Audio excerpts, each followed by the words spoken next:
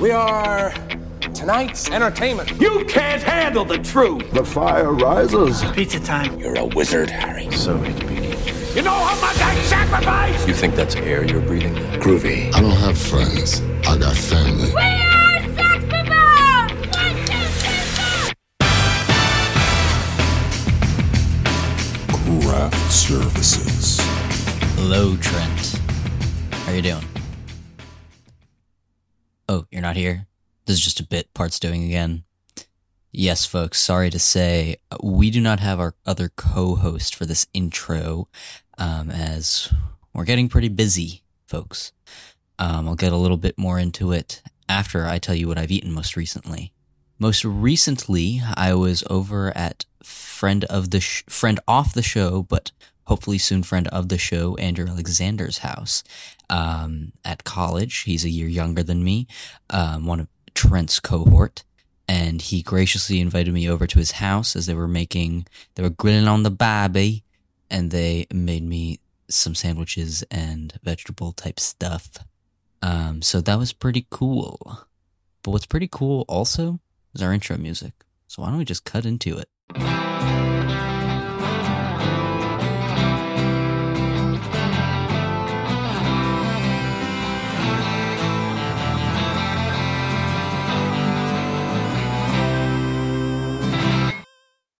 Welcome back to Craft Services, where we talk about the movies. Each week we talk about a film and hopefully have a crew member of that film to talk with us about their experience working on the picture. This week we are continuing our conversation with Maria Rusche, cinematographer of none other than Bottoms. That's right. This is part 2 of our discussion with her, but also part 2 of our second interview with her. So you could call that a part 2 of our part 2 with her. Yeah, she gets into some specific scenes, and overall, just, we have a mighty good time. And really, what else could you expect? So why don't I just stop making us all wait for it and just cue the interview.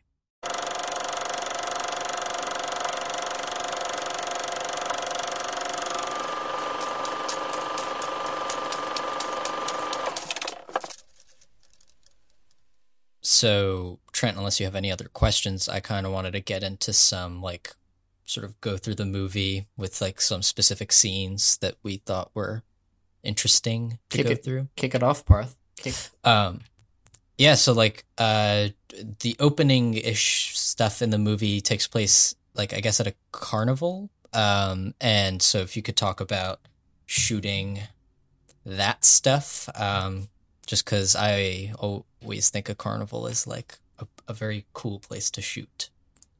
Oh yeah, it is, and yet it is not a cheap place to shoot. That was a difficult location, just because to shoot at an actual carnival, look, there wasn't really one, and so we had to bring in a lot of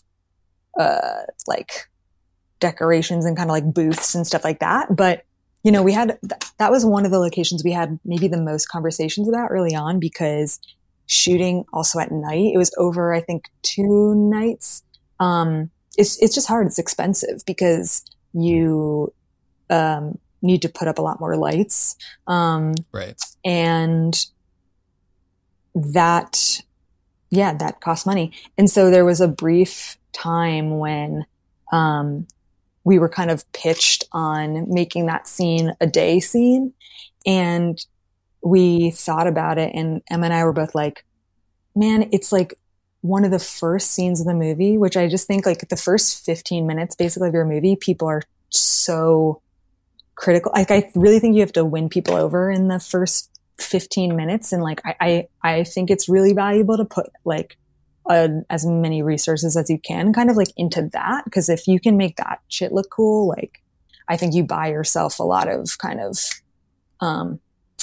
credit for, later. And so we were it's at night, a carnival, romantic, cool, fun, edgy. You've got all your twinkle lights in the background and stuff. You've got all this bokeh, the textures there. And we're just sitting there picturing the scene being during the day, and we're just unsexy, boring, sad, unromantic. Like who's like nobody cool is going to a daytime carnival, I'll tell you that. Yep.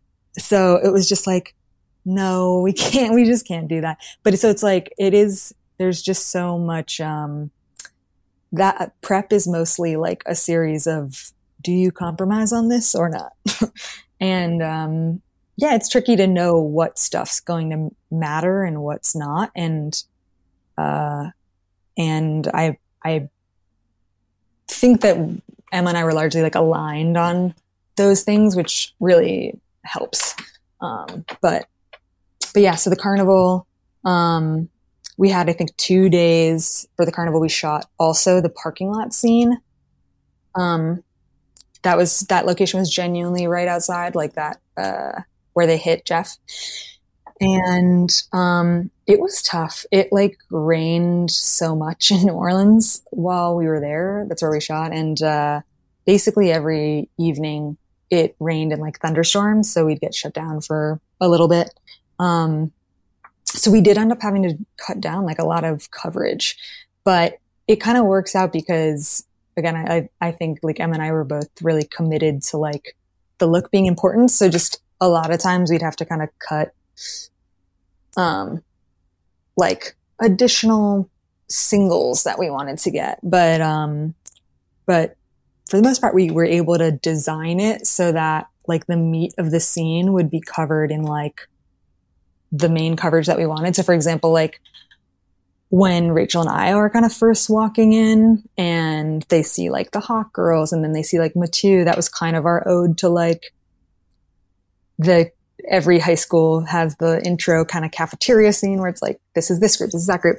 So that was kind of our homage to that. And, but we were able to keep kind of like a lot of exposition within that blocking, and it gets them over to the area they need to be in. And so like, yeah, I think we just designed the blocking to like fit in with the, like the main thrust, I guess, of the scene. So it made it easy to not kind of like fall back on boring coverage, I guess. And like I don't even know that I'm interested in talking about the scene necessarily, but a mini like visual that like even thinking about it like makes me laugh is when they walk into like the classroom for the first time and there's the football player in the cage in the background out of focus. And it's unexplained until later on and you understand like, oh, that's what that was. And if you could talk about shooting that, because it's like one of the weirdest, with all due respect, like it's like done really well. It's just like such a bizarre visual that goes unexplained. And it's like so funny to me. Amazing. That's so great. Yeah. I am obsessed with the cage. Yeah, it was, I think that was honestly one of the things that like kind of helps explain tone, because yes, there were definitely a lot of conversations around like, it's a cage.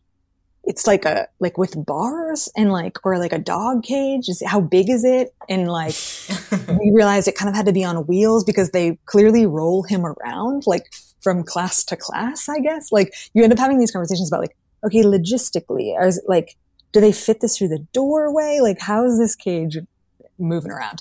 And, but I think it really, another thing we talked about a lot with like the classrooms was just how, it would be one of those classrooms kind of again from like classic high school movies where you're like, what class do they teach in here? There's like beakers and there's also like books, posters of books. And there's like history posters around. Like it's just always, generic AI class, like paraphernalia. Yes. And I think we wanted in a way too, for like the cage to feel that way, because it's like, oh yeah, like you're in a classroom. There's like some science stuff in the back. Jeff's got a beaker and then you're like, and there's the sort of guy in the cage for sure.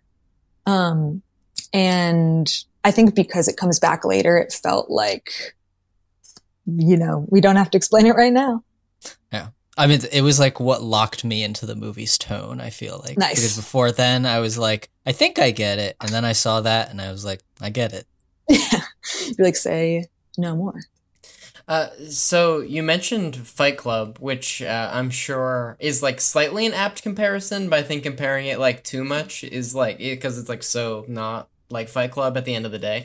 But you mentioned watching it, and you mentioned, and there's like a whole sort of Fight Club montage, like when they're first like getting the girls together, and how, if at all, did Fight Club influence this movie? I guess due to the sort of inherent like people wanting to put them together. Right. I mean, I think like it's interesting because I think I know Rachel and Emma really kind of tried not to watch it when they were writing, which makes total sense because I think thematically it's largely unrelated, which I think is important. Like, or I think that made me feel more comfortable including some of the visual language, because I think if it were more thematically related, it would just be like, why are you just trying to do like girl fight club? Like, this is weird. But it's totally thematically a different thing. But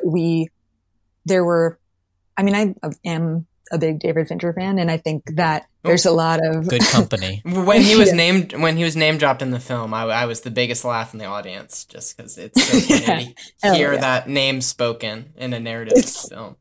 I know. I'm like, I am dying. I'm like, somebody please get a video of like David Fincher finding out about this movie and just being like, what? Just be And then that could be the whole reaction. Then he could skip to the next thing. Fully. He'd be like, I'm moving on.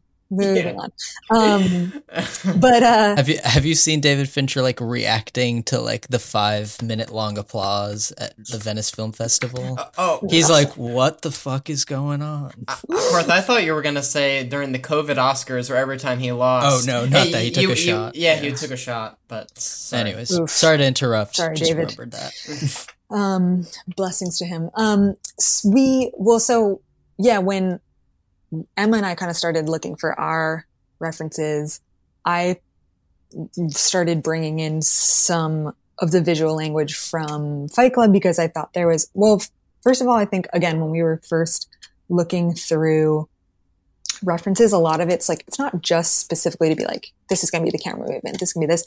It's to figure out like tone, like what are we kind of saying, and like how have other movies said similar things. And something I think is so interesting about Fight Club and so compelling is like the fighting obviously kind of represents something else for them. And it kind of is a way for the men in this movie to like share intimacy in a way that like men are not really able to. And there's, and it is so visually evocative because they're beating the shit out of each other. They're so bloody, but they're wearing like their regular clothes and they're smiling the whole time. Like they're blissed out. And that was something that I was really struck by and that we like took a lot of, because, there was conversations at the beginning of like, maybe the girls have like a gym uniform that they wear or something, but we're like, these are teenage girls beating the shit out of each other. Like, they need to be wearing their just like clothes that they're wearing to school. Like that's so great. And then like they're having a great time, but they're bloody.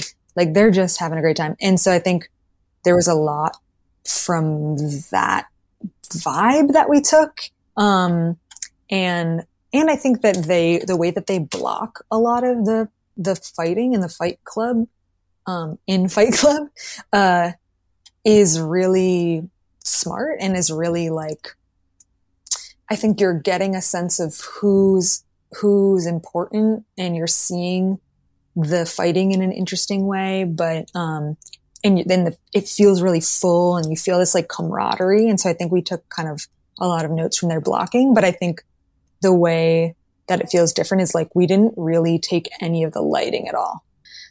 So I think part of what makes it, part of what I found like fun and interesting about that was like yeah, again, they're beating the shit out of each other, but they're in like kind of a well-lit gym. Whereas like Fight Club's so dingy and like dark, and it's moody and stuff. Yeah, exactly. And this is like, there's something that just fits our tone and our like parody so much better because the lighting it's like so much more lit. Okay, so I was wondering, I was watching the fight sequence, and I was like, I think this is a Steadicam shot. And then I thought, I wonder what DP Maria Ruschi's preferred method of moving the camera is. And so I'm asking you. Nice. Yeah. I think I would say just what fits, I suppose, like for the shot that we've designed, because it's, you realize like a lot of the different ways to move the camera have like pros and cons to them, right? Because Steadicam is like pretty quick and fairly efficient, because you're not having to lay track. You're not really stuck with that exact camera move, but you're losing a little bit of precision. So yeah, you're relying a bit on the operator to get it exactly right. And you're just, it's not going to be as like rock solid as using a dolly, for example. So, we did use a lot of Steadicam on this movie and a good amount of dolly because we did a lot of those push-ins. Like a lot of those push-ins I think are better to do with a little slider or a dolly or something, because that way you're getting it kind of like perfectly right every time. And if you're starting or landing in a locked off shot, like the Steadicam is always going to give you a little bit of wobble. To sort of bring it towards more the end of the movie, you talked a little bit about the fighting when talking about sort of this movie's relationship to Fight Club, but the third act of this movie essentially features a battle scene, and that is something I don't know that you had done before, and sort of what was it like having to approach that level of just like physical complexity, I guess. Yeah, I honestly, it was so fun because I really love action movies. So I was like stoked for it. And I think a lot of the references that we used were, like I said, Edgar Wright based. And we also used Kick-Ass like a bunch, but World's End was a big one for us because there's like a few.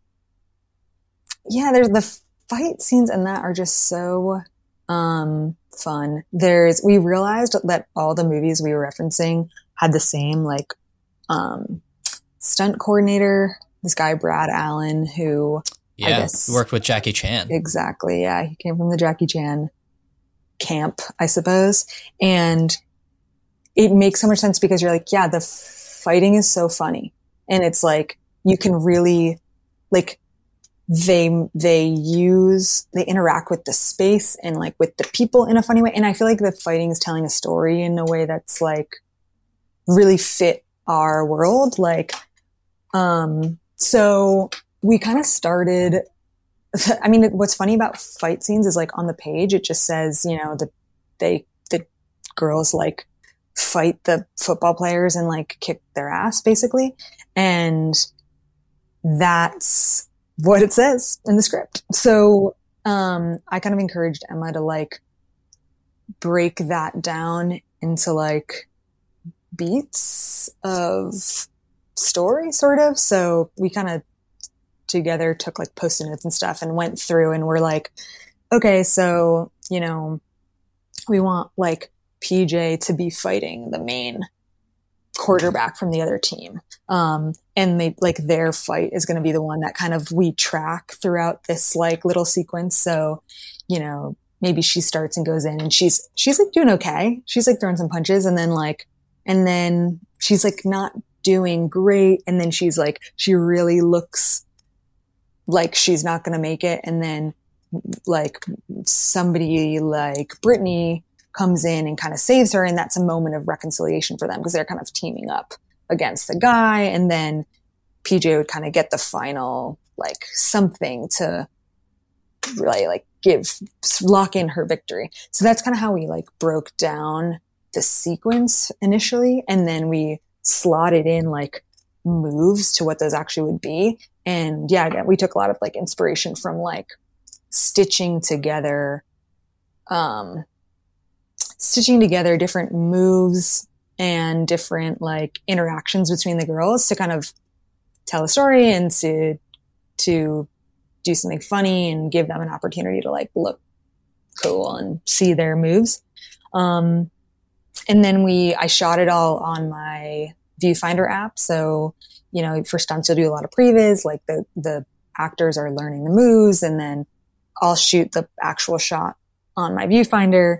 You know, a lot of times you'll have, like, a fight choreographer or something who will do that, but we didn't have enough money for that. So that was kind of us. And, that's basically, like, what the fight sequence is in the end. It's even more,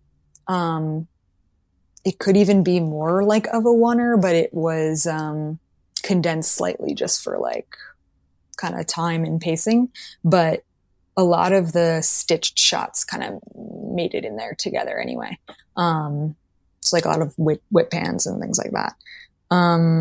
So yeah, that's kind of how we, like, broke it down. We had a whole whiteboard of, like, Post-it notes. So, did you say the explosions were real? It's okay if I misheard. Yeah, we actually blew up Jeff's car, but the tree was visual effects. The tree at the end. Cool. So, but say for the car, which was real explosion, I'm sure if you were working on, like, Transformers or something, like, they'd blow up the car, like, 50 times if they had to. And, like, this being, like, a mid-budget studio comedy, one that I love, I'm sure it's, like, you could only blow up the car, like, 5 or 10 times or something. Is that a correct, like, when is your Once. Opportunity with just once? Once. We got one take. 3 cameras, Cool. 1 take. Yeah. Cool. But, like, on a bigger budget movie, also there, like, a second unit is going to be doing all that stuff. Right, and yeah. so in a way, it's kind of fun to be at this budget level because, like, we were doing a lot of, like, even stunts and the fight stuff would get, you know, Yeah. turfed to, like, a second unit director. And it's like, Yeah. I really liked being the one still to be able to execute it. It was, yeah, I think it helps just the cohesion and to tie all the pieces together. And, you know, we still had to kind of, that was one of the first sequences we photo boarded. That's kind of a process that I've come to do on basically everything that I do now, which is, like, you know, you have the viewfinder photos from my phone from the actual location of, like, what the shots are going to be. And then that goes in a document on my iPad that's essentially in edit order often that shows what the sequence is going to look like, but it'll have little notes that are, like, for example, the wide shot when Hazel's running away from the car and she's like, it's gonna blow, it's gonna blow. Like, the car, we wanted the car to explode behind her and for her to kind of, like, dive out of frame. You know, the actor can't actually be in the shot if the car is exploding. So we knew that was going to be a visual effects shot. So it was going to be her actually running away from the car. Then it was going to be the same frame with the car exploding and without the actor in it. And those would get composited together. So all those little notes are in there. Cause again, the hardest thing with, like, this scope and increasing in budget level and size, I felt was, like, making sure all the information was disseminated and that you had all the, like, pieces that you need for each set piece and stuff. And I think nothing, like, fell through the cracks. Are there any visual effects except for, like, the big explosion at the end and then some of the more, like, violent killing stuff? Is there any, like, sneaky effects in there? It's okay if the answer is no. Sneaky effects. I think there's, like, a few split screens. That's, like, a trick I know. Whoa, how David Fincher of you. A lot of editors use. So I think there were a few of those, but not a ton. Cool. I guess the last sort of bottoms question I'd like to ask is, now that you've like finished the movie and can look at it in retrospect, what was the most difficult thing on the movie to work on, and what are you most ultimately proud of? And they can be like the same thing or different things.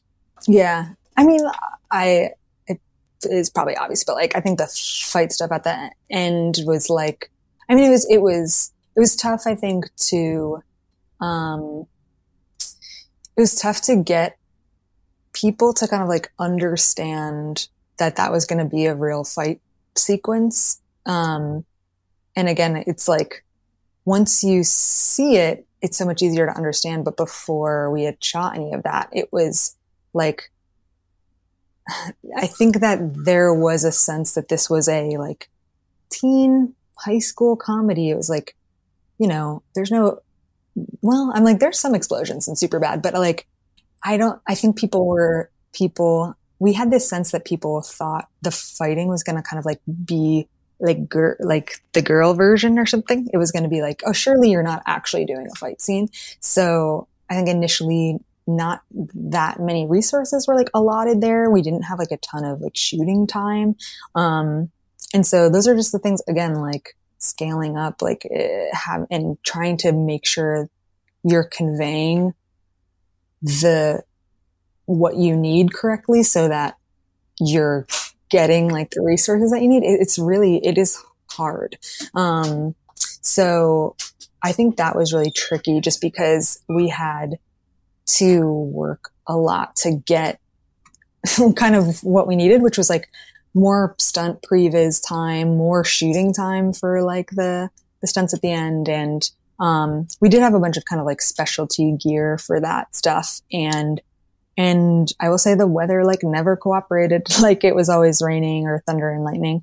And actually for that last scene too, like speaking of sort of sneaky VFX is like the,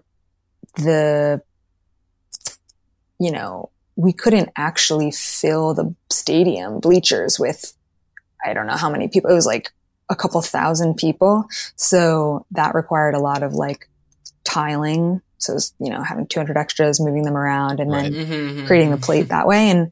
And it's expensive. So we were kind of limited in the number of shots we could do that faced that direction. So it's kind of like trying to balance all of that stuff but not making too many compromises. I think it's tricky, but I think I'm glad we prioritized it because it does feel like it's a good payoff. In that example, it's particularly a good payoff because it's like they turn around and then it's like, oh, there's like thousands of people who just watched us commit this act of violence. So I think it bred a really funny beat. Here's a second to last question. What are you working on now, if you're at liberty to say, or what's next? Yeah, man. Well, it's a weird time. It's a weird time. Oh, yeah, for obvious reasons. Oh, is something going on right now? Just the normal stuff. No, sort of the whole industry is changing. You know how it is again.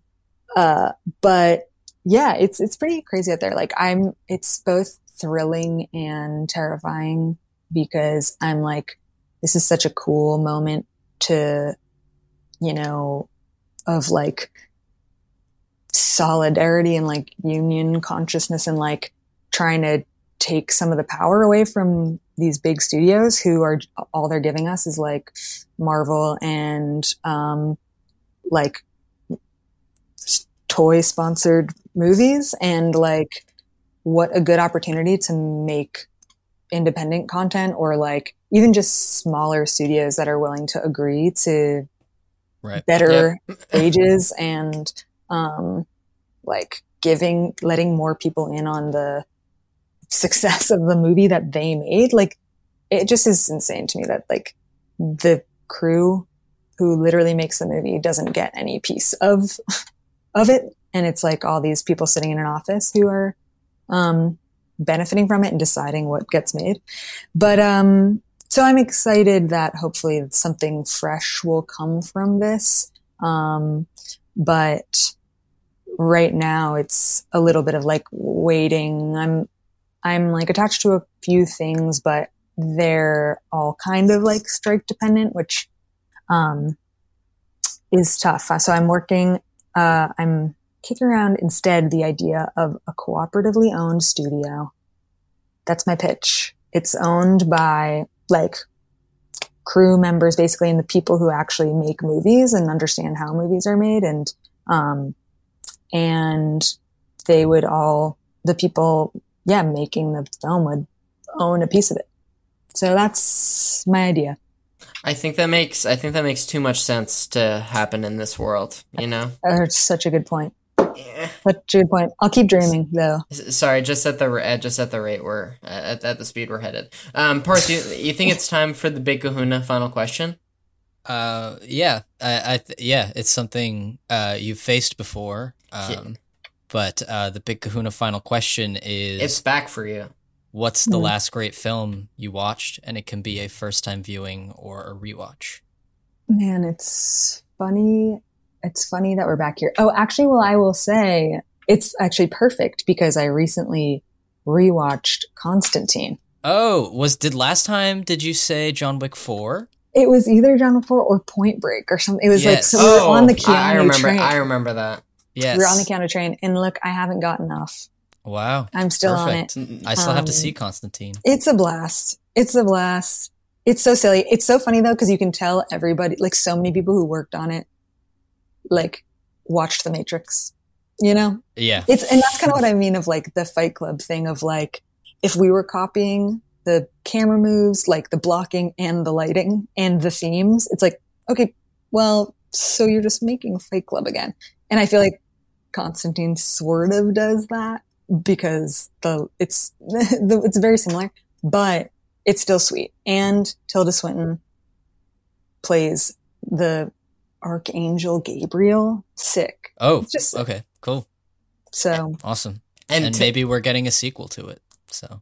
Oh, I didn't know that. I was gonna say Tilda Swinton is the second lead in David Fincher's upcoming new movie. Just to tie it all together. We're just trying to tie it all in, and we're just trying to get David Fincher's attention, and hopefully it works.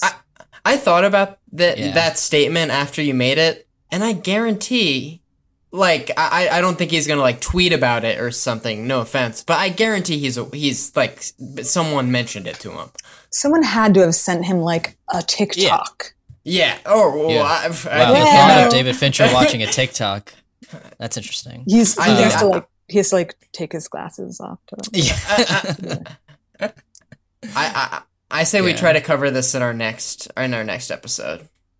Yeah. The next awesome movie, UDP, you are more invited to be our first third-time guest. Since you are our second-time guest, you'll be our first third-time guest, if that works for you. What a dream come true. Yes. Thank you so much, yes. Maria Rusche, for coming on again.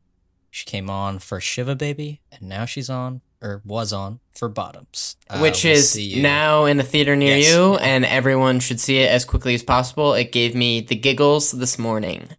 Awesome. Thank you.